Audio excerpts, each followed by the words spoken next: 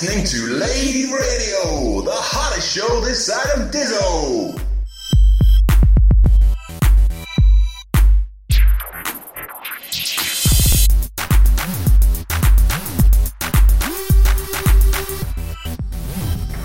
Attention.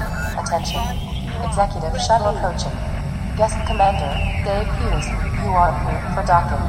Entertainment manager to the casino. Entertainment manager to the casino. Hello and welcome back to Lave Radio, where we're continuing our series of interviews with Elite Dangerous authors. This week we're joined by Dave Hughes, who recently successfully kickstarted his Elite Encounters role-playing game, a role-playing game set in the Elite universe and designed to coincide with the release of Elite Dangerous. We have to give a slight apology this evening, as Dave is suffering with the Elite flu that seems to be doing the rounds, so if there's any coughing or snuffling at any point, you'll have to bear with us. So firstly, Dave, congratulations on completing the Kickstarter. How was that experience for you? I found it very humbling and surreal in a lot of ways. I don't think in my entire life I've ever said thank you as much to people that I've never met. The whole concept of people you don't know who are handing over their hard-earned cash for basically on trust is something that I've never experienced before, and I doubt, unless I do another Kickstarter, I'll get that feeling again. It was oddly addictive in the last few days, especially that last half hour where the total went up. I think it went up about £1,000 in an hour, and that was just amazing to watch. So yeah, it was humbling, it was exciting, it was like a little film on its own, full of action. Yeah, I saw your first update after the Kickstarter ended, where you said that after it finished you missed the sound of your phone going off with new pledges. Yeah, it was like a big come down from something. The thing had been going off every few seconds in that last couple of hours. And in the first week of the Kickstarter as well, the first 2 days especially, it just didn't stop because I've got all the Kickstarter notifications went straight to the email. And then that middle phase where it was quite quiet, nothing happened, but that last few days was unreal. And then just everything went totally quiet, and I found I really missed it. Okay, well, brilliant. Congratulations again. So what's your own history with the game Elite? Well, the first time I ever found Elite was one of the people I went to school with passed me a tape over one day on the walk to school. On the front of it said Elite. He said, "You got to try this. This is something we've never seen before. It's brilliant." And I said, yeah, because he was the person that showed me Pac-Man, which was rubbish. So he gave me this tape. I took it home, I played it. I thought, wow, that's different. Then found that 4 hours had gone past. I thought, oh yeah, it must be quite good then. So I gave him his tape back the next day, and like a good little boy, I went and bought it. My hard-earned pocket money. And then that was when I found the manual and everything for it, which was just the first time I'd ever seen something like that. I was on a Spectrum at the time, Spectrum Plus 2, and it was the first time I'd ever seen anything as detailed and as action-packed as that. That was it. I just fell in love. The manual and all its depth and all the things that Rob Holdstock had put in it just brought it into the imagination, and my imagination went with it, and it just never really came out of it since. So your particular project, Elite Encounters, is a tabletop role-playing game. So for the benefit of quite a lot of our listeners, I think, who maybe aren't necessarily aware of what a tabletop role-playing game is. So for the benefit of the people listening, a tabletop role-playing game is a kind of shared narrative story. It differs slightly from a board game in the sense that you don't necessarily have to play it with a board. There isn't a sort of fixed route. And the way a role-playing game is generally played is you have one player who takes on the role of the games master or the narrator, once upon a time called the dungeon master, but that phrase has fallen into misuse a little bit now. Basically, that player controls the game and they know what's going on. So if the other players open the door and go into a room, the games master already knows what's in that room, they know what they'll find, and when the players get into a fight, it will be the games master who controls all of the non-player characters. So he'll roll for them in battle.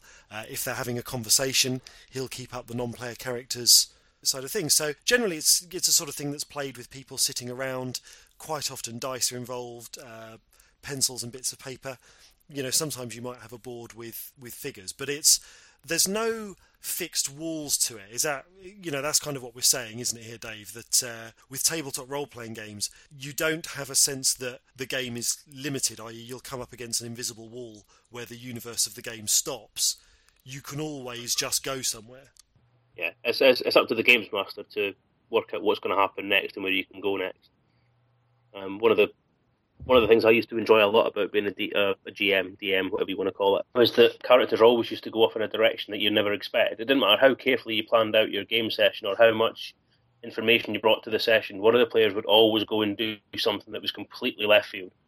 And you'd end up wandering off into someone's house that you'd never met before. Or they'd latch onto one tiny little bit of the plot that you mentioned as a throwaway comment, and they'd pursue that for the next 3 days. So there are no limits to it at all. It's just up to the inventiveness and creativity of the GM to run the session and keep everyone interested. So I noticed on your own website, daftworks.co.uk, I was having a bit of a look round to see some of the things you were doing. So you've got a bit of a design thing going on there and some interest in sort of papercraft and other types of games. And I noticed that you had a sort of freely available board game based on Elite.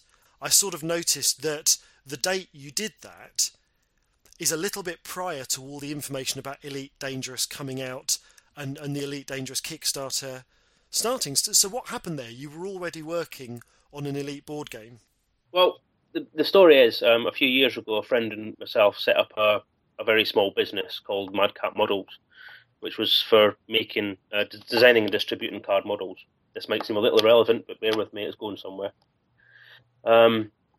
And he sadly had to drop out for personal reasons, which left me running it myself. Now, I didn't have a lot of resources to build and test paper models myself, so I turned slightly more towards board games, just very simple, very easy to play board games. And I designed a couple of them based around sports, like I did one for football and one for motor racing.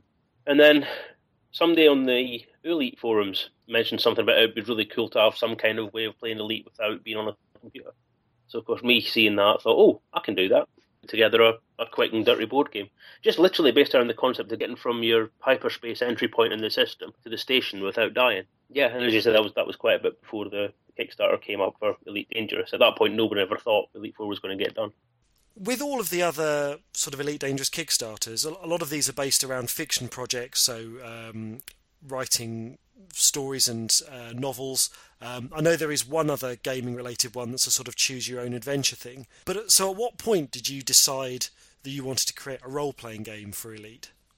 When I was at university, around about 1993, that was the first time that the idea of an Elite role-playing game actually came into my head. And I did write up some rules for it and some character generation stuff, and I got a group together and we played that for about 2 years. It developed a little bit through that time, and just adding things to it and making it a little bit more streamlined. And everyone said they quite enjoyed it, and that not so much the rule system itself, but the rule system, the way it was played, the story that was being told. So everyone had quite good feedback about it. So that was the first seed of what would become what I'm doing now. But as far as the actual Kickstarter itself, I'd watched obviously the Elite Dangerous Kickstarter go through its initial phases, then its slump in the middle, and then towards the end it was getting quite good. Between Christmas and New Year, I'd been thinking it'd be great to do one of these writer's packs, but can I commit to writing a full 70,000 word novel? Well, probably not, because I wouldn't be able to get that much concentration or that much storytelling ability in one place. Surprisingly slowly for me, which means I obviously wasn't concentrating very well, I didn't even come up with the thought of a role-playing game until that point, until the 27th issue. And it suddenly just hit me. And I thought, well, why don't I do that? It's a book. It still would fit. So I emailed Michael Brooks and I asked him if it was possible to do this. And he asked for a bit more information about what it would involve and what would be in the book. And he was concerned that role-playing games tend to be more than one book. And I said to him, well, this one would be just one book because I can contain everything that's needed to play the game and the background information for the universe and so on, as much information as I can possibly get from Frontier into the one book and then release that. And he gave me the go-ahead for it. Unfortunately, it was a bit too late to put it into place to get it in by the end of the Kickstarter for Elite Dangerous. So a little bit more negotiation was sort of done then. I sort of said, would it be okay to run it as a separate thing afterwards and then buy a pledge afterwards? And he said, well, we're going to put an app together anyway to do that. So yeah, feel free.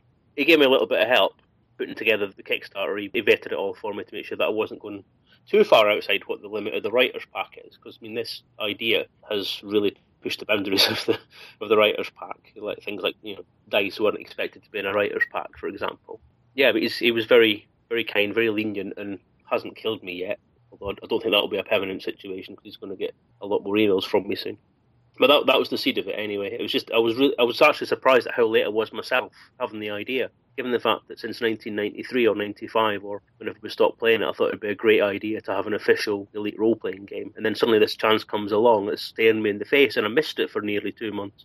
So from your point of view, how will playing Elite Encounters be a different kind of experience to playing Elite Dangerous? Well, I think the obvious answer to that is it won't be on a computer. The intent I've got is I want to try and keep it as close to the computer game as I possibly can, and as close as Frontier will let me, because I want it to be like a shared experience. Like you could perhaps take what you've done on the game at some point and then take it out of the game and play it in the role-playing game as well with another group of people who maybe aren't playing the computer game. I'd like the system to actually be as close as I can get it to it as well. I did ask about the character type things, but obviously Frontier aren't doing the characterization and the avatars until a much later date. But I want to try and keep the ship experience, like the ship combat, as much as I can to be the same. The hope is that it will appeal to a whole different set of demographics as well. Obviously it's going to bring role players into the Elite universe, which I don't think has ever been done before, and hopefully that'll be more people that will come in and buy the game as well. As far as it being different, to summarise it, I don't think I'd like it to be all that different. I'd like it to be a kind of expansion of the game that other people can get into as well without having to be sitting in front of a computer. More of a social event. So what kind of role-playing game do you currently envisage that Elite Encounters will be? You've obviously already said that there'll be the sort of spaceship combat, but perhaps for listeners who are familiar with playing other kinds of tabletop games like Dungeons and Dragons, there is a lot of walking around and a lot of fighting on foot. So how would you imagine the kind of stories that are going to come out of Elite Encounters are going to be shaped? I'd like it to be a lot of both.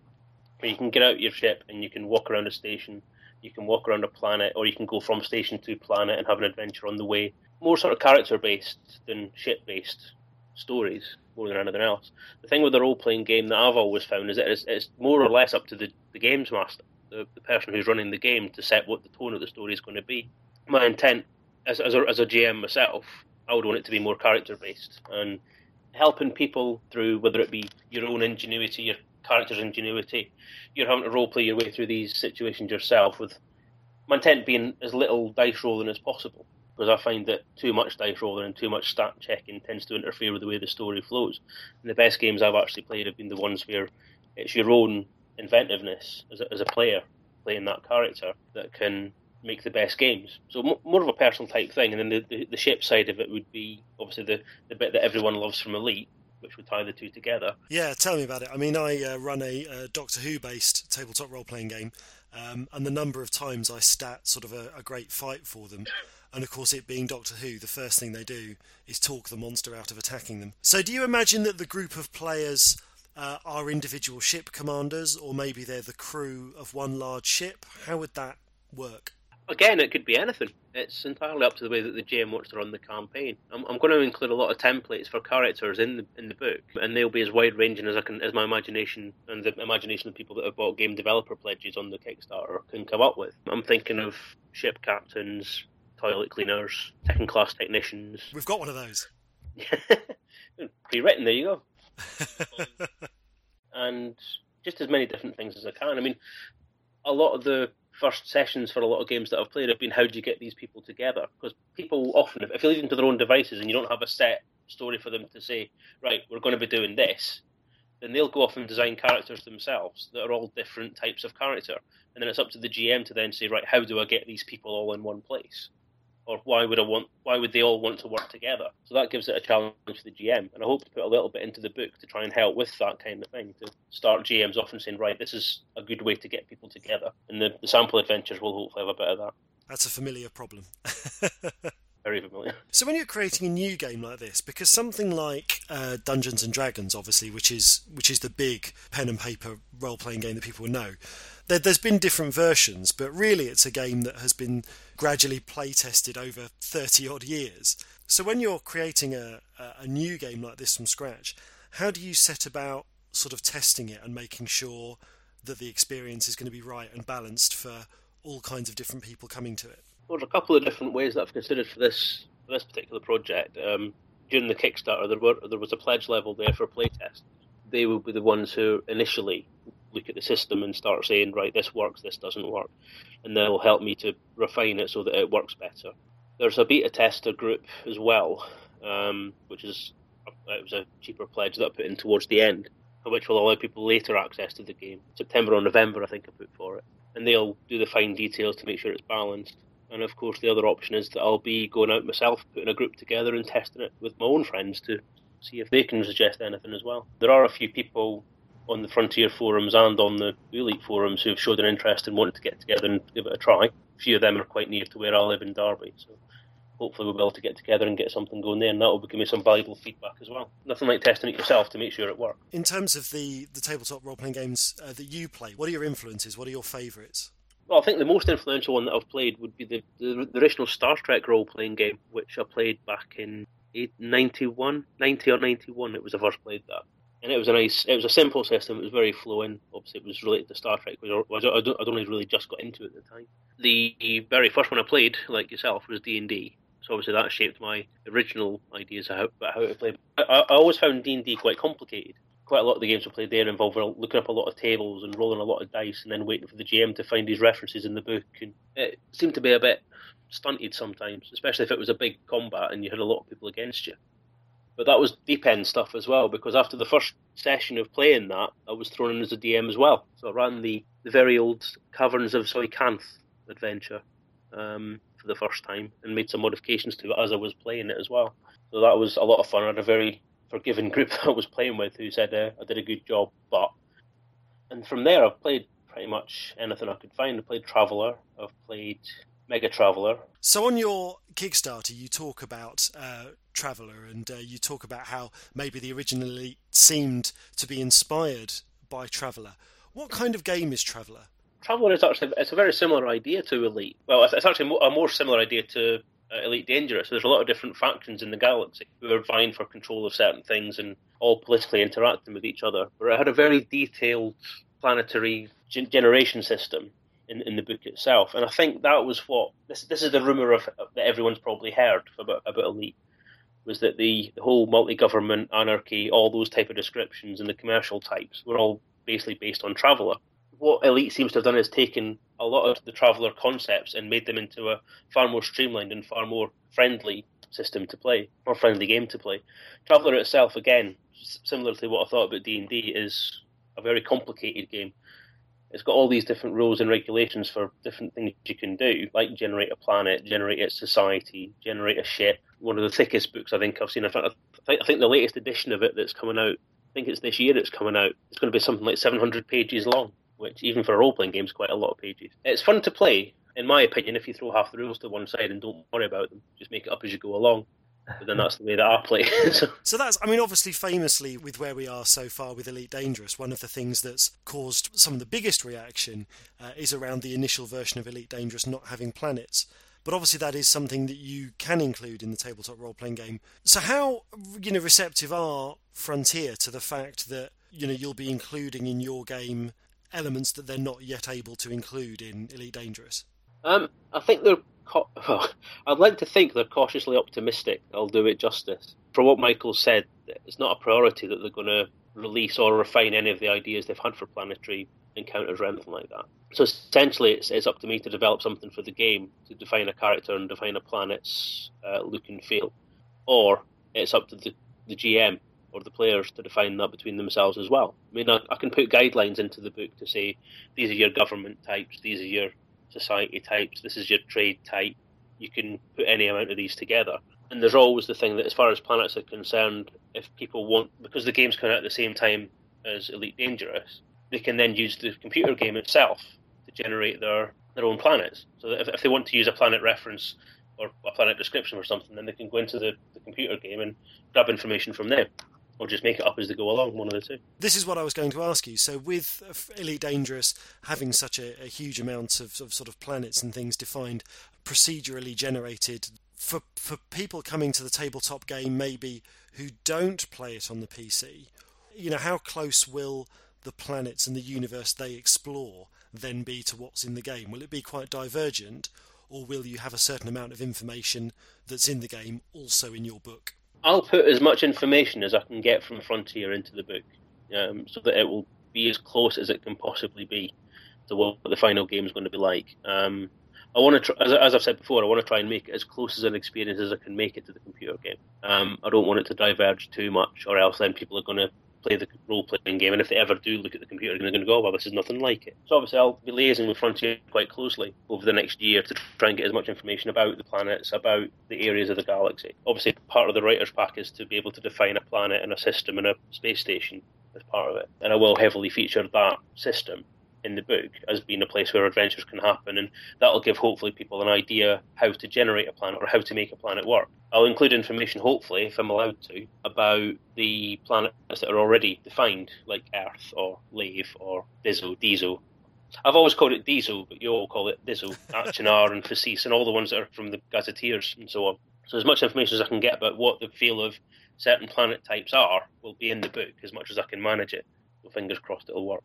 So you mentioned creating a character, and you said that obviously that's something that's quite late down the line in terms of Elite Dangerous. But what sort of things would shape a character that you create? I've always seen character generation as being very much involving the Games Master. So the Games Master knows what sort of game he's going to want to play, what characters would go well with what player. So hopefully he knows his players. If he doesn't, then he can sort of talk with them and try and sort something out. So he can work with them as to what character they'd maybe suit playing, especially if they're a first-time player.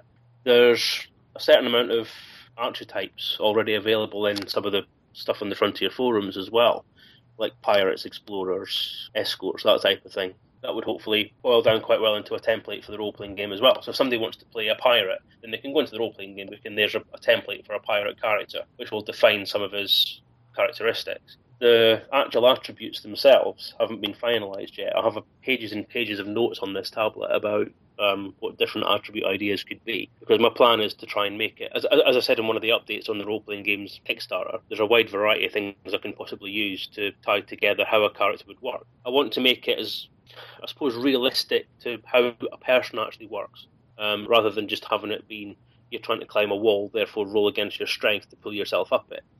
I want the characters or the player to say, well, maybe if I think my way around this problem, I won't have to climb the wall just using my arms. Well, look, there's footholds over there. So it would have some kind of intelligence to it as well, or observational skills or something like that. And then obviously the character development itself would be that similar sort of thing. It's trying to steer away from things like experience points, because even in some of the Frontier stuff at the moment about the elite rating and how that's all changed, which you covered in the podcast last week, it's not your sort of average, you get this many kills or you get this many successes at something and you can then have this ranking. It's more a sort of, you get a reputation or you do something and you've got a little bit of experience on that, so let's bear that in mind in the future. And you'll get a reward from that. So I'm going to try and keep it to that kind of idea so that you develop naturally as a person or as a character, rather than just a series of numbers on a page. Yeah, that's interesting. And I think sometimes it's, particularly with players maybe who have played other role-playing games, they do almost sometimes expect to get sort of rewards at the end of an adventure. And I always find it funny with the Doctor Who stuff, because the Doctor Who game doesn't have any XP or any kind of levelling up like that. But you sort of try and allow the characters to develop from adventure to adventure, and at the same time give them little new things that they've gained as a part of the story. So that's a challenge for the games master, but is very rewarding when you can lead your players through an experience where their characters grow as a result of the stories they've been involved in, not necessarily because they've acquired a certain amount of points or anything like that.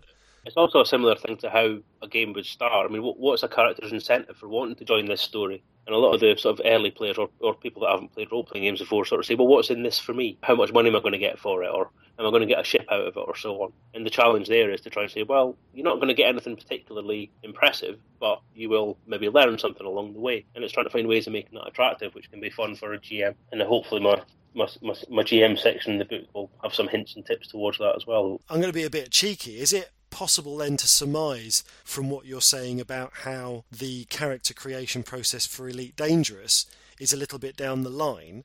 Does that mean that a player's character in Elite Dangerous will have stats and things that define them as a person beyond the abilities of their ship? Is that something you can talk about? I actually don't know, because Frontier haven't really given me any information on it at all about what they think it's going to be, and I've been told that they haven't really got anything workable that's worth telling anybody yet, basically. One of the cheeky people on the Elite forum actually said to me that if I do this well enough, then they might steal mine. Which if they did, I'd be very honoured, but we'll see.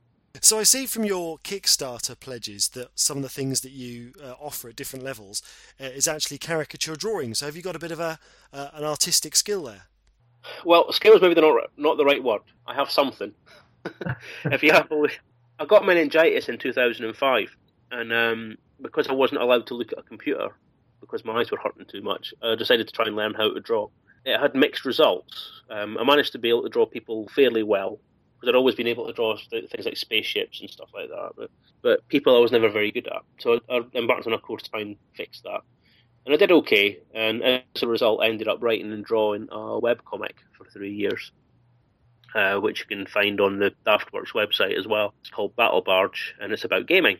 That's an example of the way that I can draw. I can draw cartoony type things, and if I really concentrate, I can draw some okay actual and anatomical art, if you like. I wouldn't call myself brilliant by any stretch of the imagination, but caricatures I can manage, yes. So in terms of your ongoing funding for the project, do you still have a means for people to contribute and back you if they want to? Well, yes, I do, Chris. Thank you for asking.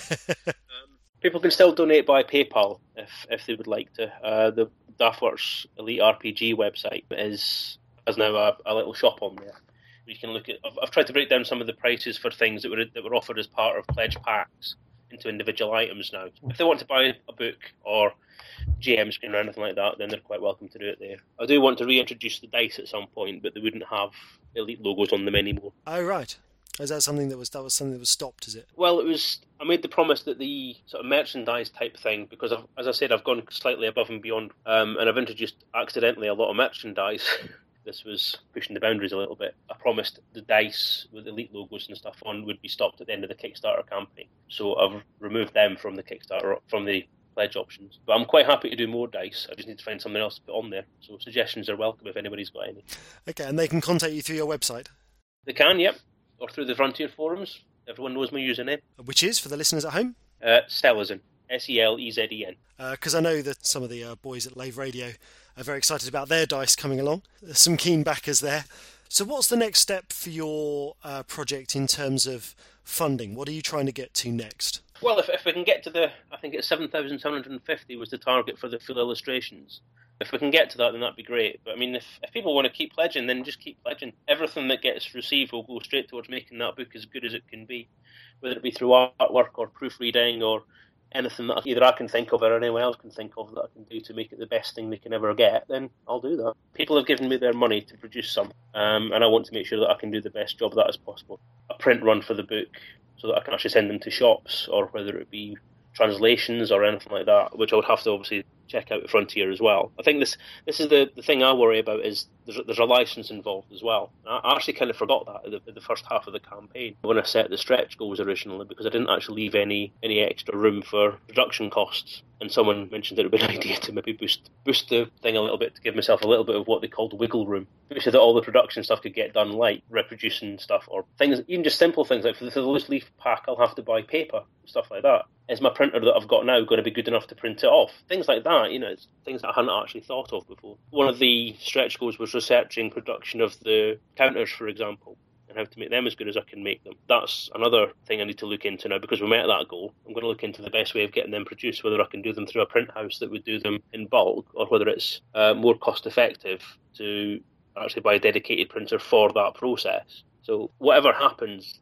any funding that's been given will honour anything that's related to that role-playing game and its production. I do feel like the internet's watching, which is quite a daunting thing to think that there's 260 was the final count. People who are all out there watching me and waiting for their stuff to get made. So yes, very aware of that. Sometimes to sleepless night.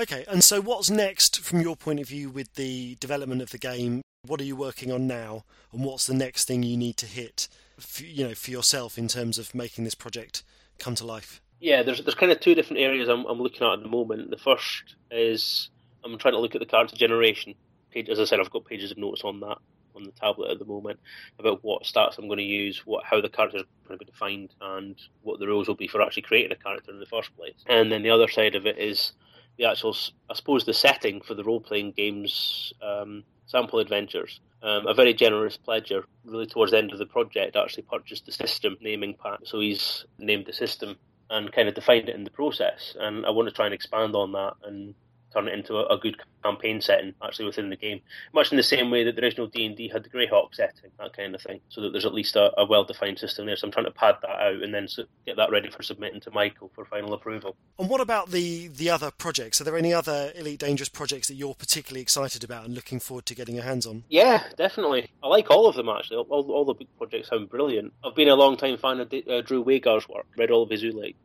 books, and they were brilliant, and I'm really looking forward to Reclamation. Alan Stroud's Lave Revolution sounds really good as well. I'm looking forward to that, because obviously Lave's close to everybody's heart, especially mine, being an original Elite freak. And if I was going to give a third place, I think I've got this soft place for Mostly Harmless as well. I'm quite looking forward to that, because if that's going to be sort of Douglas Adams-esque in its execution, that's going to be quite a good read. I'm looking forward to that one. So just to wrap up then, if you were sort of in charge of it and the world was your oyster, what would you most want to see appear in the Elite Dangerous game? The Imperial Courier. Why is that? I don't know, I was never a big fan of Frontier and First Encounters in comparison to Elite, but the Imperial Courier always just seemed to be a lovely ship. I think it's because after a few years, that first trailer came out for Frontier and it featured that ship in it quite heavily, and it just looked cool. I have to say I'm a huge fan of the Imperial Courier as well, because it was about the same time when I was growing up that they were doing a lot of reruns of Blake 7 on cable.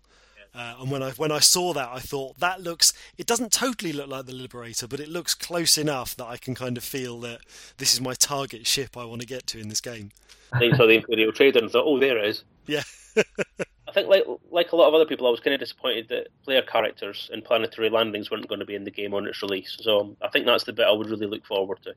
Everything so far that I've seen in Herbert, it sounds really good as well. So I'm happy as it is. Excellent. Well, thank you very much for your time, Dave. It's been absolutely fascinating. I'm looking forward to seeing this game enormously. And good luck with the rest of the game's development and the rest of the funding. And we'll look forward to hearing from you again when you're a bit further down the line. That'll be great. Thank you very much for your time. Cheers.